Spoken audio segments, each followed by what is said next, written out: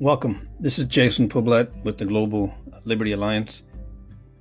Today I'm recording an introduction because I think it merits some additional time to tell you who we're going to be talking with. Former Congresswoman Ileana Ros-Lehtinen, someone I've known probably in politics longer than probably anyone else because I worked on her very first state Senate campaign in Florida, and it was my first introduction of activism in the political space. She ran in 1989 when she became the first American of Hispanic ancestry elected to Congress. And I remember during that particular campaign, the Democrat she ran against, Gerald Richmond, used the slogan, "This is an American seat." And boy, did that get under the skin of the Congresswoman and her supporters. This was the first time she ran for Congress, although she'd been in the state legislature for many years and did a phenomenal job there. And to this day, she ran every seat she ran for, she won. She never lost a seat. She knew her district, knew her constituents. She served in the truest sense of the word, the way a representative should. And her background's interesting. We're going to put some links there for you because I think you should read about it. She was born in Cuba back in the 1950s, and she came here at age 8 when the communists took over. She started from scratch, just like my parents did, my grandparents, uncles, aunts. She was a quintessential American story, success story, worked her way in there, and had a great network. Her family helped her, and she went on to earn a PhD as well, went to college. She's a teacher. In fact, she ran a school for a while. But she ran against this fellow who made that annoying statement that this is an American seat.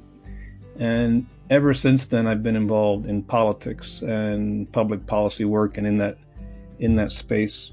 And I wanted to have her on the podcast so she can share some of her stories with you. I think after this podcast, I'm pretty sure we're going to have her back because there's so much we did not talk about. But it's an important podcast because it will put in context for you the reasons why Americans of Cuban ancestry who are involved in public life are as passionate as they are about freedom, about liberty, about the rule of law, due process, equal justice under the law. A lot of that shaped, of course, by our experience. And we talk a lot about that. We also talk about, even though we have a little disagreement about that, but did not go deep enough during our conversation about the importance of the role of foreign aid. I've always been a skeptic of it, even though I know it has a role. But for years I've said we need to kind of find a better way to do it. And she talks a little bit about that. And we go over a lot of other things too. The use of sanctions as a tool for human rights, keeping dictators and people who help them to account. We also talk about some of our experiences outside the political space, where I reminded her of a few stories about interesting things she did that we had not talked about in a long time. But she's a remarkable Congresswoman. She's a wife, mother, now a grandmother. Her husband, Dexter Lehtinen, he has a remarkable career in public service himself. I think they have 4 children, 5 grandchildren now. I think Ileana wants Dexter to write a book. I hope he does. I hope she does too. And we talk a little bit about that as well. So she has been, 35 years in public office, including State House, State Senate in Florida. She decided not to run for re-election in 2018. And when the Miami Herald asked her about why now, and she just said, look, it's been a delight and an honor to serve the community for so many years. And she thought it was time to take a new step for them and for their family, and other people can move in and fill that void, and some people have. Although you'll never fill the seat the way she did. I believe she set many new records and new standards that I hope future folks who seek public office in South Florida aspire to that. She went on to a remarkable career in Congress, not only for her district, but on the House Foreign Affairs Committee, where she broke many barriers as well. And we talk a little bit about that and her many legislative accomplishments. So thank you for listening. Please support us at the www.globallibertyalliance.org. Again, www.globallibertyalliance.org. You can learn more about some of the work we're doing and around Latin America and other places. And I hope you enjoy the podcast.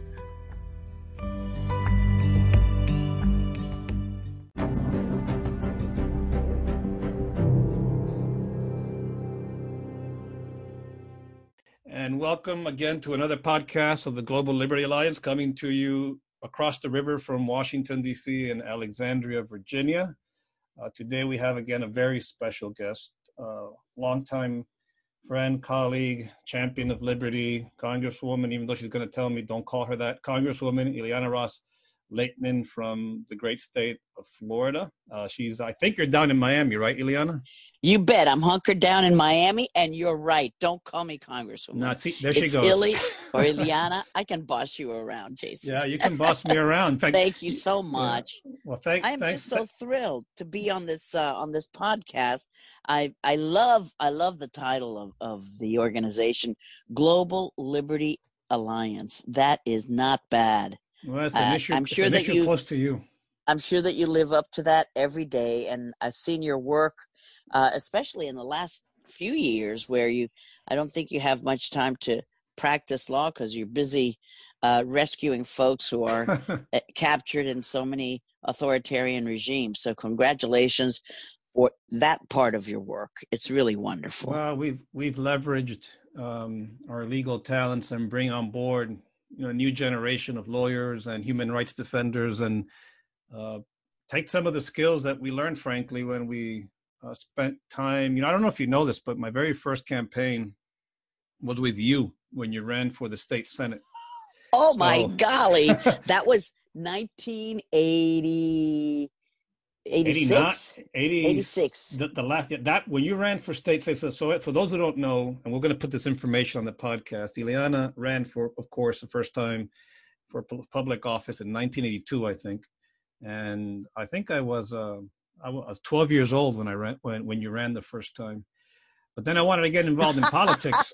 Then your wife was has been campaigning with me since she was a teenager. Also, Ileana, my God, Ileana and Ileana Poblet, yeah, from 1982 on, and she was Miss Cuban American USA, and such a beautiful, smart young lady. So.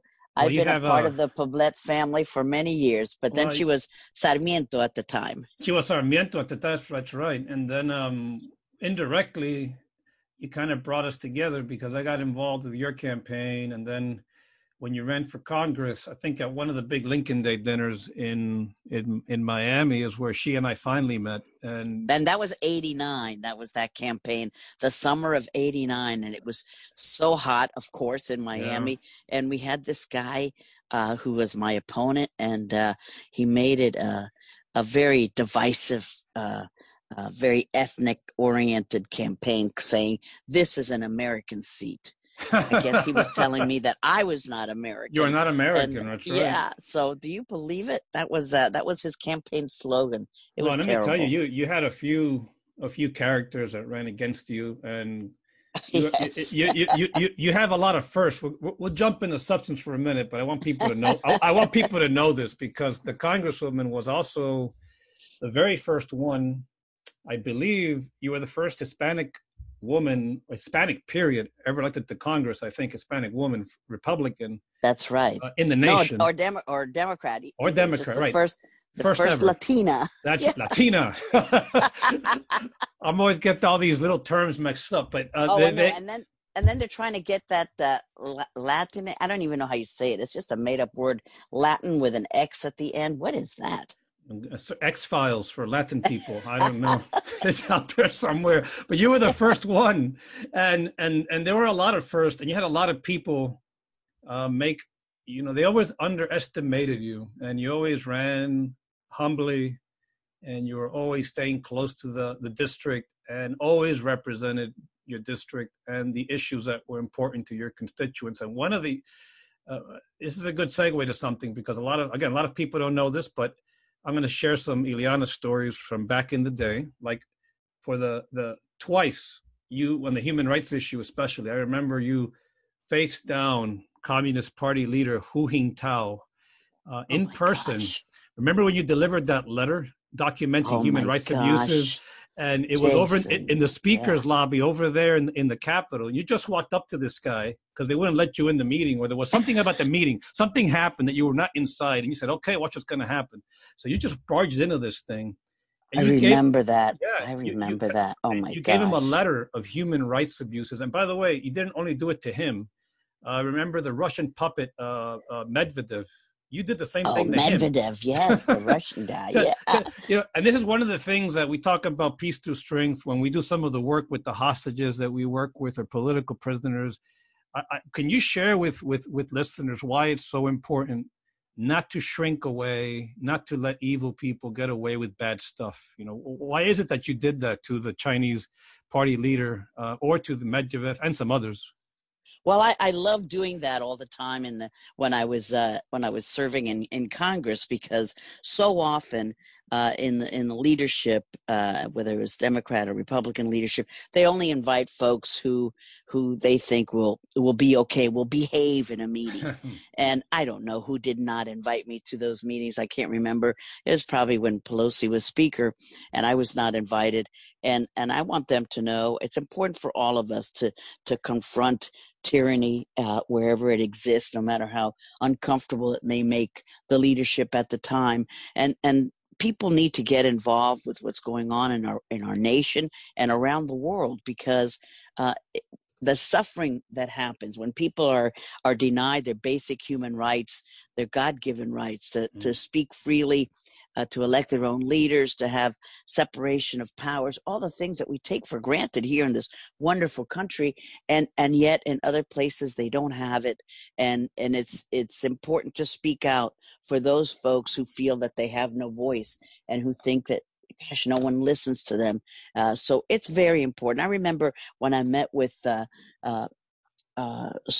who was that gentleman? Gosh, I can't even think of his name right now.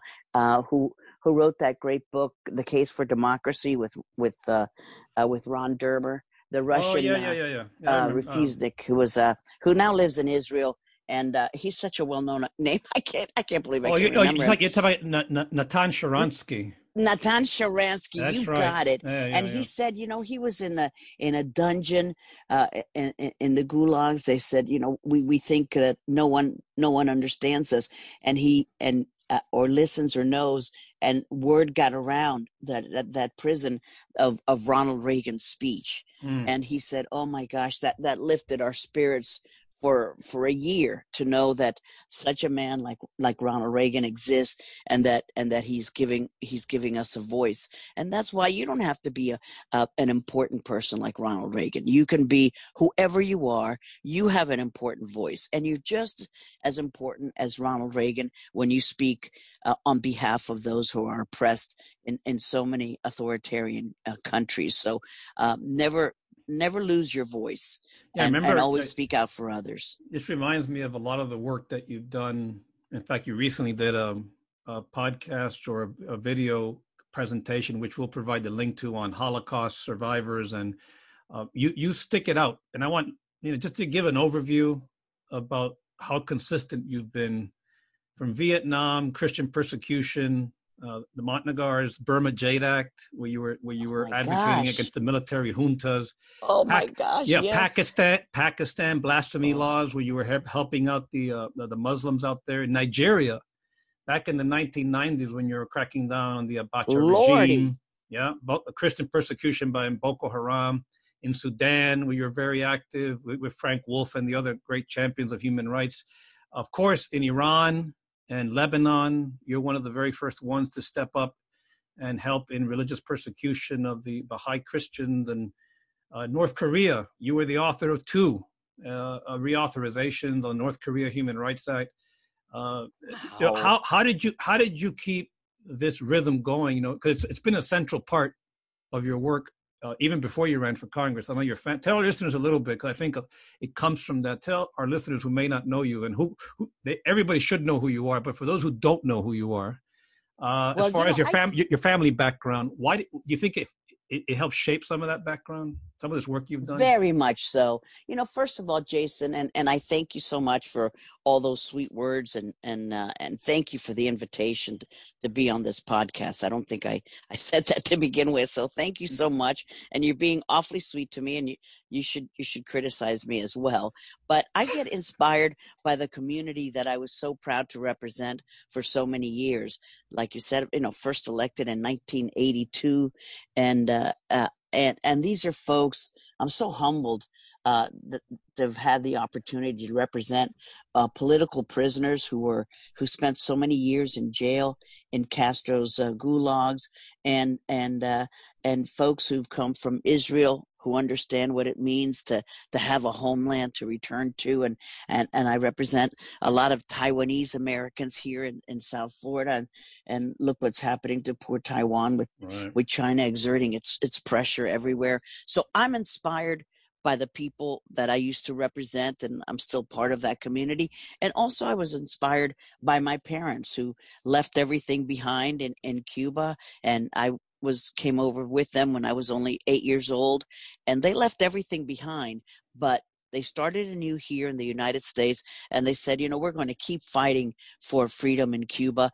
And they could have been bitter and sad, but no, they say we can change this, and to the last breath they were fighting the Castro regime in whatever way, in whatever capacity they could. So my parents were role models for me, and they're very important people in my life, and I hope that I'm an important person now in my grandkids' lives. People and how you behave and how you comport yourself, it's very important to others. So we should all be very cognizant of what we do and what we say. And my parents inspired me to get involved and run for office and help others. And my community inspired me as well. And with that, we're going to take our first break. And if the Congresswoman, Ileana, because she'll correct me again, will stick with us for another segment. We're going to get into a little bit of a little more Russia, and then we're going to jump into some of our favorite issues, of course, taking a closer look at Latin America. We'll be right back.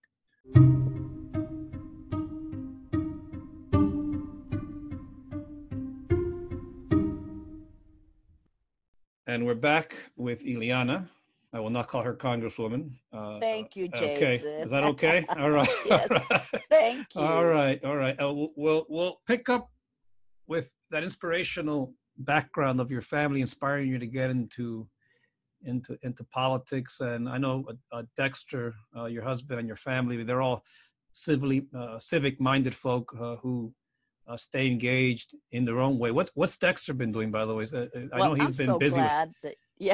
I'm so glad that you asked me that question because Dexter is such an important part of my life as well. Also, Vietnam combat vet, and we served at the Florida legislature together in the Florida House, and then we ran together for the Florida State Senate. And I went off to Congress, and he went to become U.S. attorney for a few years down here. So now he's got his law firm, but I'm trying to get him to quit and just concentrate on writing. I want him to write the great American novel or write his autobiography so that we have it as a memento for our family. So he was the attorney for the village of Palmetto Bay, one of the small municipalities down here in South Florida. And I got him to quit that job, so I was glad about that. And now we're teaching a class together at the University of Miami. Yeah. The fall semester is upon us, and we're ready to roll. We're going to do it face-to-face. We hope that COVID allows us to do that. And it's a glass partition, a plastic partition between us and the students, and the class sizes are smaller. We hope to only have 11 or 12 students, and we'll be teaching Congress and American foreign policy. And this is about the fifth time or something that we've taught it, and we enjoy it. We teach it together, and it takes a lot of time to put that class together. So we enjoy it, and I hope that everything goes well this new fall semester. Well, I hope Dexter writes the book, because Dexter's one of the smartest people I know, and he has this fascinating history, especially when he was at the U.S. Attorney's Office.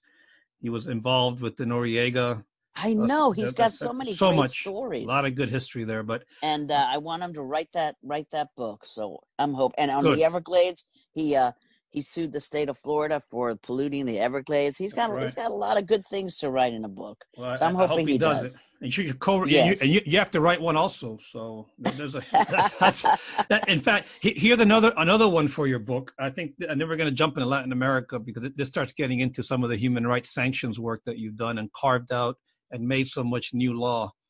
Back during the Obama administration, when the House was controlled by Republicans, you went up against everybody, President Obama, the House GOP leadership. I think it was Boehner back then, a good friend of yours. So it wasn't as if it was a confrontational issue. I'm just saying. No, never. And he is a good friend. Yeah, she challenged the leadership and the president on Jackson Vanik, folks. So important. And the issue that she stood firm on, she said, if you want my help as chairman of the Foreign Affairs Committee, you will include the Global Magnitsky Anti-Corruption Sanctions Act, or we're going to vote and work against it. And you stood firm, and you made the White House and the House GOP leadership and the Democratic leadership come around and include Global Magnitsky in that bill. Tell us a little bit about what happened. And that's so important. And Jason, you know this very well because of your work helping folks around the world, and you have come with your clients. Not that they pay your electricity because you do that pro bono. So I don't know how you live your life and how you pay the bills. Maybe Ileana is working harder for you. But you're doing so much pro bono human rights work, and I've met your clients, and you know how important the Global Magnitsky law is and how important it is that every country adopt this. This is anti-corruption for clean governance, and it's so important to have all the countries pass this. And it's tyrants don't like it, dictators don't like it. They would never have that in Russia, for example. Putin calls Magnitsky. It's named after someone who unfortunately was killed in prison, and he was framed. They said that, they accuse you of anything: money laundering, drug trafficking, robbing a bank. They'll make anything up, but you're really in jail because of your political stance. You are a political prisoner, but no country will label you that. They'll think that, they say that you're a drug trafficker, so no one will want to touch you. But that was the case of Magnitsky, and in his name we carry on and try to have other countries pass these laws so that there is no corruption, so there is clean governance. And we take some of these things for granted, but we have a wonderful country, and I would never want to talk bad about our country, the United States of America. But as you know, not even in our country is everything hunky-dory. No. You've had to file suit against our own State Department sometimes because they're not doing the right thing. But the great thing about our country is that you have the right to address to right the wrongs, and you have the right to petition your government.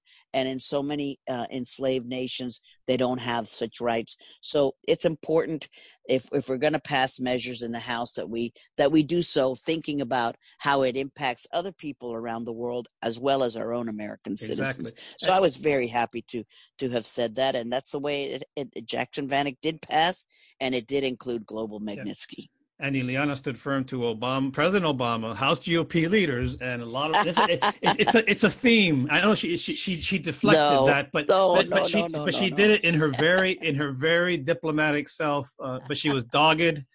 She went through with it, and I think that it leads to its next question, and then talk a little bit about Latin America. Sure. What's your advice to younger people or anybody, for example, going through a crisis where you have a political prisoner in a family or a hostage?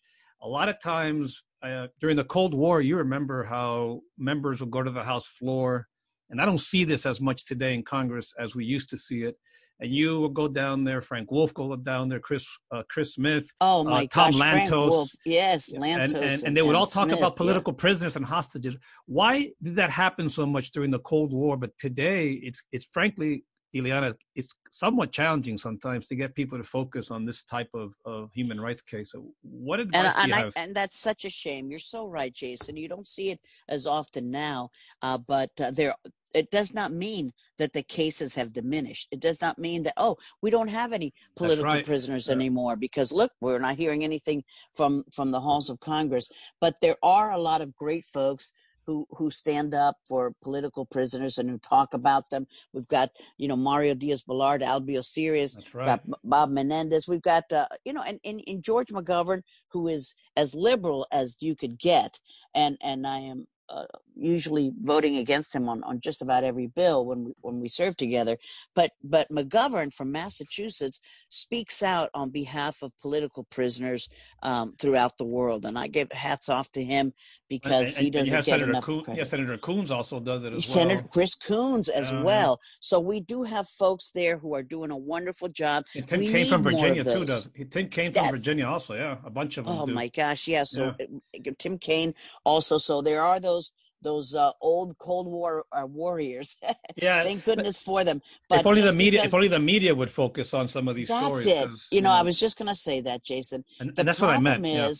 The problem is that you only have a limited amount of time, and I mean, as a politician, a reformed politician, uh, uh, I'm in a 10-step program now to get rid of all my political ties. But you say, gosh, I'm going to spend so much time writing this 5-minute special order. No one will cover it. No one will know. And I don't get any publicity at all. And that's why a lot of people don't do it. There just doesn't seem to be any reporting on political prisoner cases.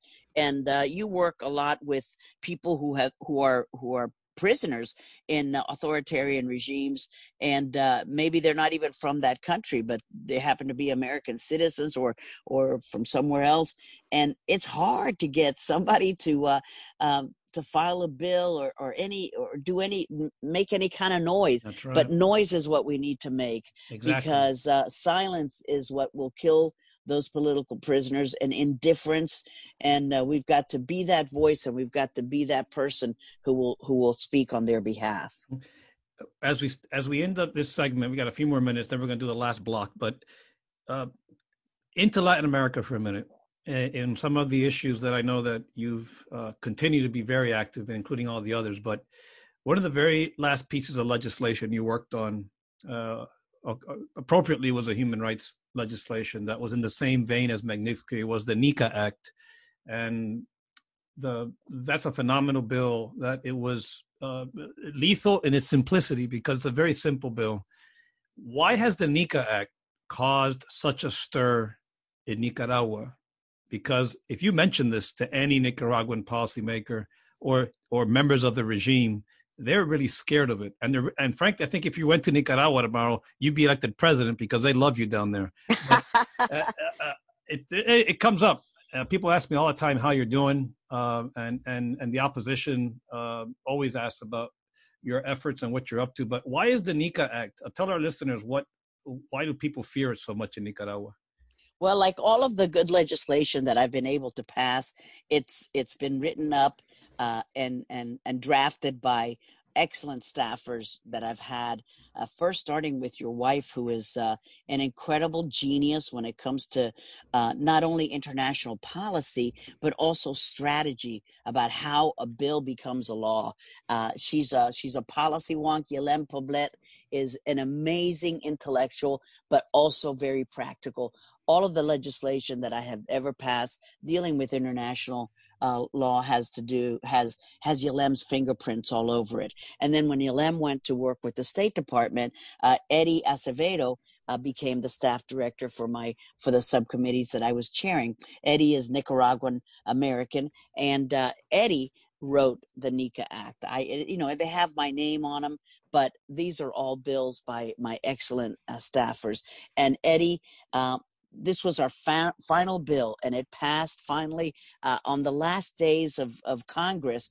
I was so busy trying to get this bill passed that I didn't pay attention to winding down my congressional career Wow. and doing all the things that I should have been doing, because that was our focus. And it has to do with freedom and human rights and respect for private property and all the hallmarks that we take for granted here in a representative democracy. But it holds criminals like Daniel Ortega and his wife accountable, and make sure that we would not be helping any regime that mistreats its people so badly.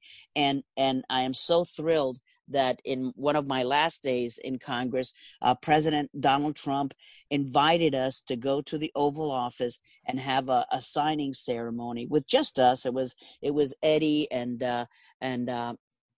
some of my other subcommittee staffers, Gabby and Nate, and John Bolton was there, and Mauricio Claver Caron, and it was so special because to have the president of the United States care about. You've worked with. I mean, you've worked. I did count. I counted. I think you've worked with 5 or 6 presidents. Wow! In the time you were in Jason, Congress, you're embarrassing me.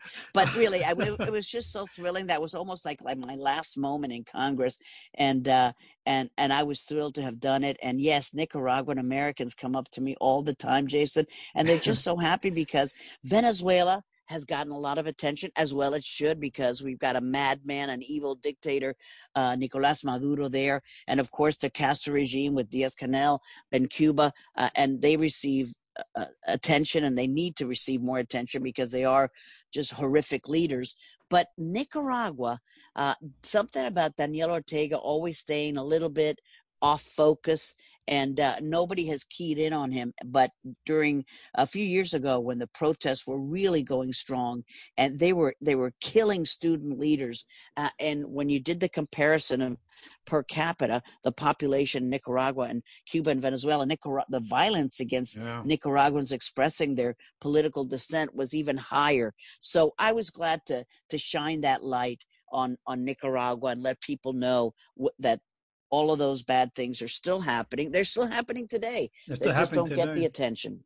In fact, we're going to talk a little bit about another signing ceremony in a second with Bill Clinton. But before we do that, it was a few weeks ago, we spoke to some priests down in Nicaragua and some peasant movement leaders in the rural parts of Nicaragua. And they say that they are still killing people, and it's starting to seem like the Cold War times when the Sandinistas were getting out of control and attacking even churches. Remember last week they even burned down that old relic or tried to burn down that. That's right. Oh my gosh. So we're working in Nicaragua also with some people, some human rights defenders down there. To hear that, Jason. We hopefully it'll get more attention.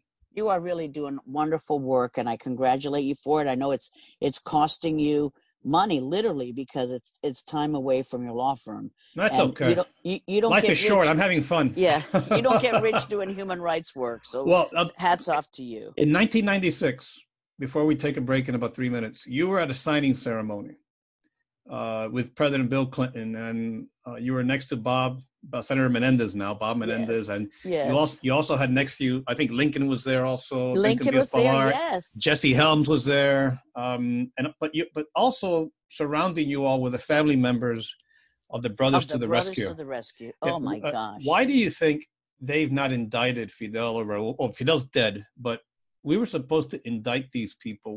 Why do you think that hasn't happened yet?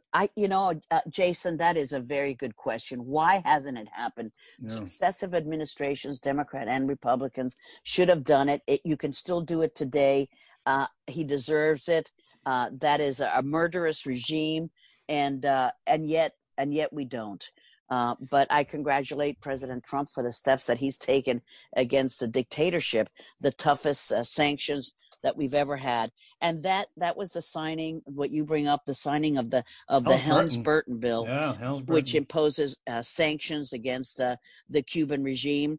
And that was a good day, but a sad day, because Jason, that was all that we were able to do as a result of this murderous regime killing 3 American citizens and 1 U.S. resident over international airspace, right. And they were unarmed, and yet Castro shot them down. So what we got out of it, we thought, okay, this is really going to be the impetus for real change in Cuba. So we got the Helms-Burton bill, but then administration after administration kept uh, not imposing the sanctions and waiving them for national security concerns, except for President Trump, who finally put Title III and Title IV, important parts of the legislation, into effect. So more needs to be done. So that was a bittersweet day. Yes, we got a bill signing ceremony. Yes, we got an important bill passed. It's now law, but sad that it took three deaths of American citizens and one a U.S. resident to get this bill through, because otherwise Bill Clinton was not going to even sign it. He was going to veto it. So anyway, with each glory comes a little bit of sad drama, unfortunately. But I think of the pain in those families' faces, and that's what they must have been thinking also. My son was killed for this. It's a good bill, but it's not worth a life. And those are conversations that we have with a lot of families that we visit with, and trying to come up with what justice means for them, because that really means something for everybody. It's different. And when we come back, we're going to just finish with this. It's the last segment, and we're going to get some concluding thoughts from Ileana about a little more about Cuba, because we want to bore down a bit, because some things are happening down there that I think we want to chat about before we break. So we'll be right back.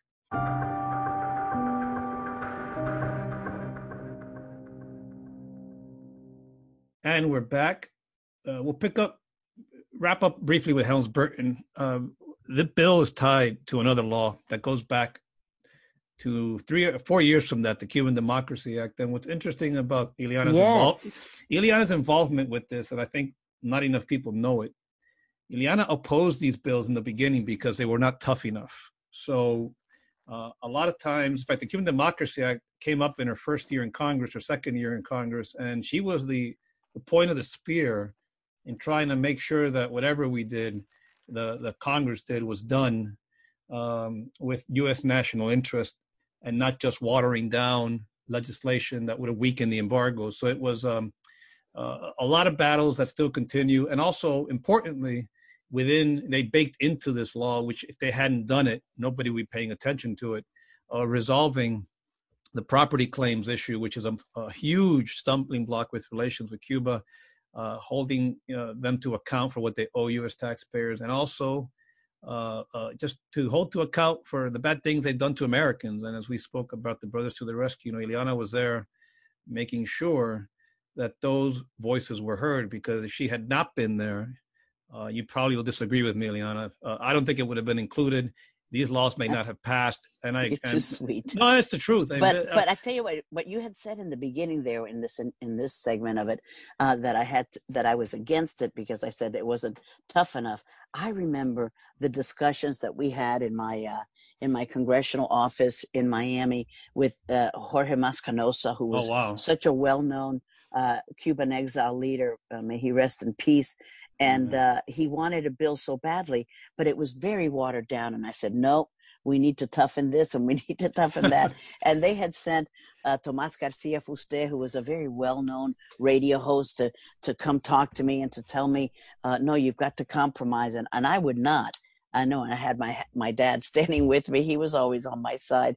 And we just held our feet to the ground. And finally, they toughened up the bill. And yeah, it was. Now people know why she never lost a race for Congress, State House, or State Senate.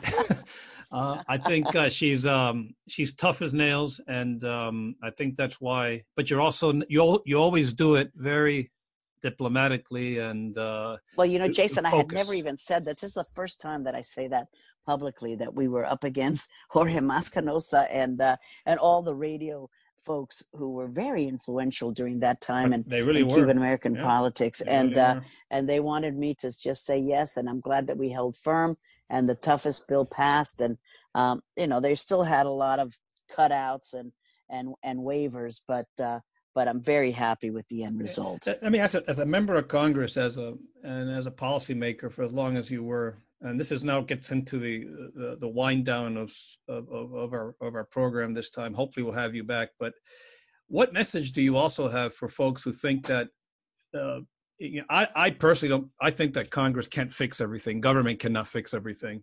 That you have to work with the votes you have, with the groups you have, and you have to work with what's possible. A lot of times that gets watered down. How does that feel like when you think that you broker the best deal possible?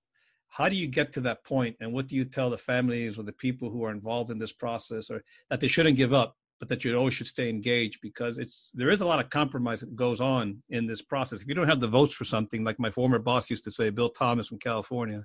Oh, Bill Thomas, what a great guy. Yeah, Ways and Means. Ways and Means. You can't move product unless you have votes in Congress. So yes. How in the foreign affairs space, in the space that you worked on for so long with human rights, how do you reach that point? Because it's not easy. People think it's easy, but you make it look easy, but it isn't easy.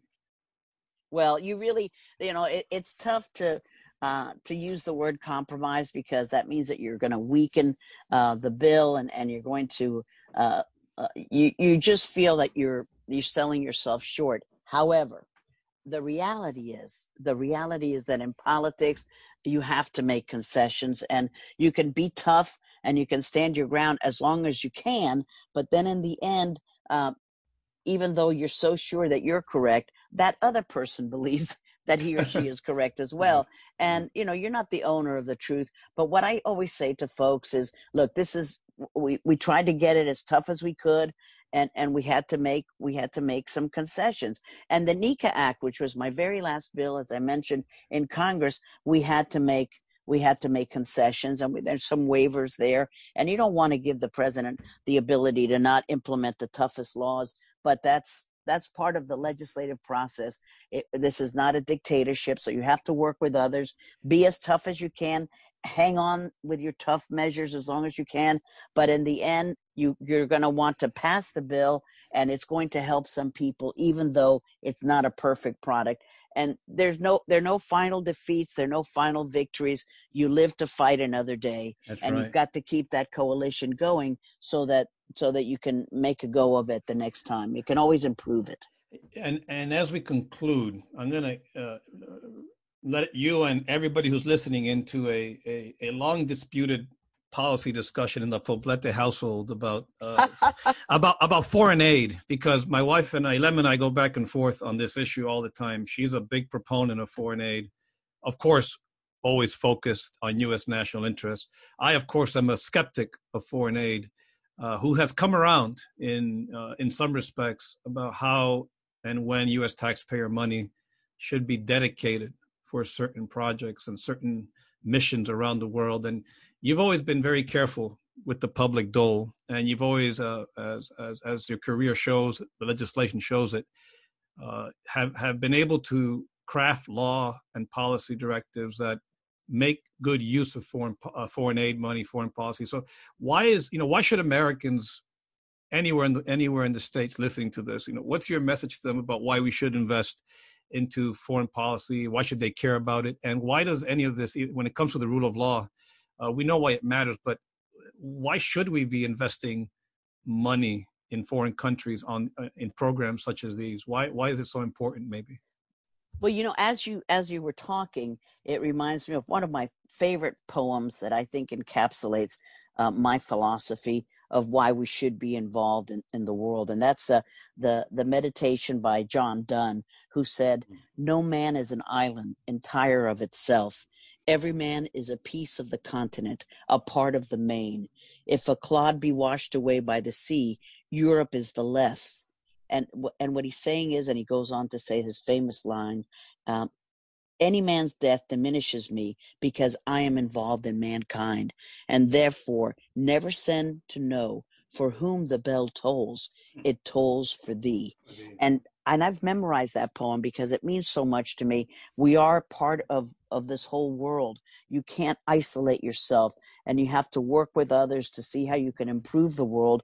And foreign aid is part of that, and how we hope to have folks do the right thing and respect human rights and have free and open political parties and elections, and make sure that everyone feels that they have something at stake in the welfare of our country. And that's why I believe it's important to be part of the discussion and be involved in mankind, because that bell is tolling for thee. So that means you're not immune, you're not separate, you're part of this world, and let's all work together and improve it, and we owe that to future generations. And as we close, what's your message to the people of Hong Kong or the Christians and others in Nigeria struggling with genocide, the people of Cuba, the people of China who are struggling against the Communist Party?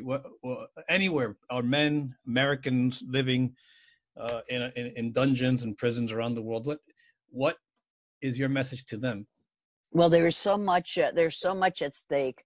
The future of Hong Kong, the future of freedom, of democracy, of being autonomous, of being separate, and I just think about one of my favorite people in the universe. He's passed away now, Elie Wiesel, who wrote this incredible book, Night, and it says it's a terrifying account of the Nazi death camp horror that turns a young Jewish boy into an agonized witness to the death of his family.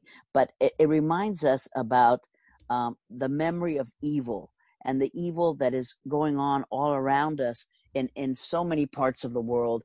And he talks there about the banality of evil, and Solzhenitsyn did as well, how you have this Nazi guard, but yet he tends his garden, and he looks like just an everyday person, and he's nice to his kids. But what does he do during the day? He's killing people because they're Jews. So the banality of evil is all around us, and I worry about the state of the world if people don't get involved. Good people must be involved, and we must remain engaged. And I hope that your listeners will continue that fight for all of those people who think that the world has passed them by and the world has ignored them. Your voices are heard, and we will carry on in your name. We owe it to them. And Elie Wiesel, I keep a quote nearby always, where he talks about neutrality helps the oppressor, never the victim. Yes, and you cannot be, both sides. Can't be both sides. Do that. You can't do that. And the oppressor counts on that. It always counts on that, and that's Ileana. When you were saying that, as we wrap up, it reminded me of a good friend of yours in Miami, who a few years ago we had dinner with him and Elie Wiesel a year before he passed on, Armando Valladares again. Armando Valladares! Yeah, my gosh! Yeah. Yes, who wrote that excellent book about his account of being a political prisoner in a dungeon in Cuba's jail. Oh my gosh! And it was remarkable that they were both together. They were being honored by the Beckett Fund for their tireless fight and sacrifices that they made, and they were saying a lot of what you were saying, and it helps to have leaders like you remain engaged. You have to remain engaged. We're not going to let you retire. So I'm going to tell Ileana that we have to find a way to have Ileana and Dexter write their books, because I think folks need to read these remarkable stories about these great Americans. And I want to thank you for taking time from your busy schedule to be with us, to share these thoughts. And I hope we can have you back someday again. Jason, but the next time you have me back, and I hope you do invite me, you can't be this nice and disrespectful, and you have to treat me a little bit tougher, because I'm out of the congressional game, so no one spoils me with these sweet words anymore. So I can get used to that. Don't do that. I'll be the devil. Okay, I'll play devil's advocate next time. Yes, let's do that. Jason, thank you for the work that you do. Thank you for the life that you lead. Thank you for taking care of those who believe no one cares for them. Thank you, Jason. All the best to Yalem. I love her so much. And to all of my staffers. They were just terrific. Okay. Thank you. Thank you.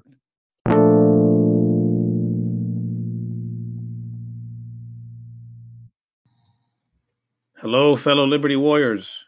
If you haven't heard about Anchor, it is the easiest way to make a podcast. It's free for starters. There's also an awesome creation tool. If you don't want to hire a producer right away, you can record and edit your podcast right from your phone, right from your computer, anywhere you are at any time. It's distributed for you, so that's really important. Once you record this, you need to get it to the right platform. They will do that for you, including on Spotify, Apple Podcast, and many, many more. You can also make money from your podcast with no minimum listenership. It's everything you need to make a podcast. It's all in one place. It's very easy to use. So give Anchor a try. Download the free Anchor app or go to anchor.fm to get started. That's anchor.fm to get started.